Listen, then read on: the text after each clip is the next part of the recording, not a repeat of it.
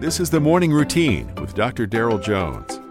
Morning Routine is a daily devotional podcast for those who are raising, educating, and growing the next generation.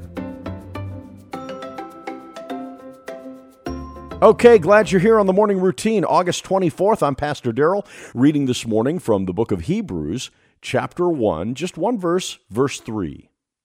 He is the radiance of the glory of God and the exact imprint of his nature, and he upholds the universe by the word of his power.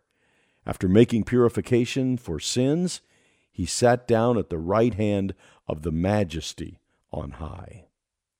The book of Hebrews makes it explicitly clear that Jesus is God. As great a man as Elijah the prophet, John the Baptist, or even Daniel in the Old Testament, none are said to be the radiance of the glory of God.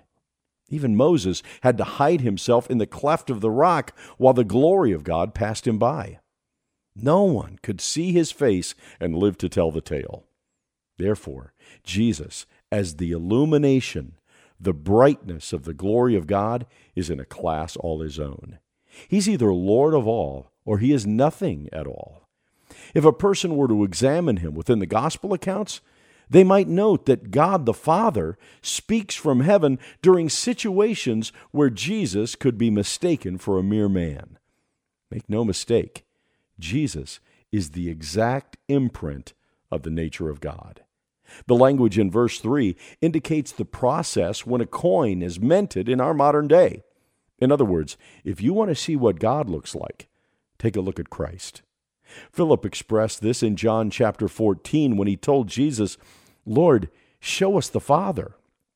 Jesus went on to make it clear as day that to see Jesus is to see the Father. His word carries so much weight that the universe continues to operate by his say-so.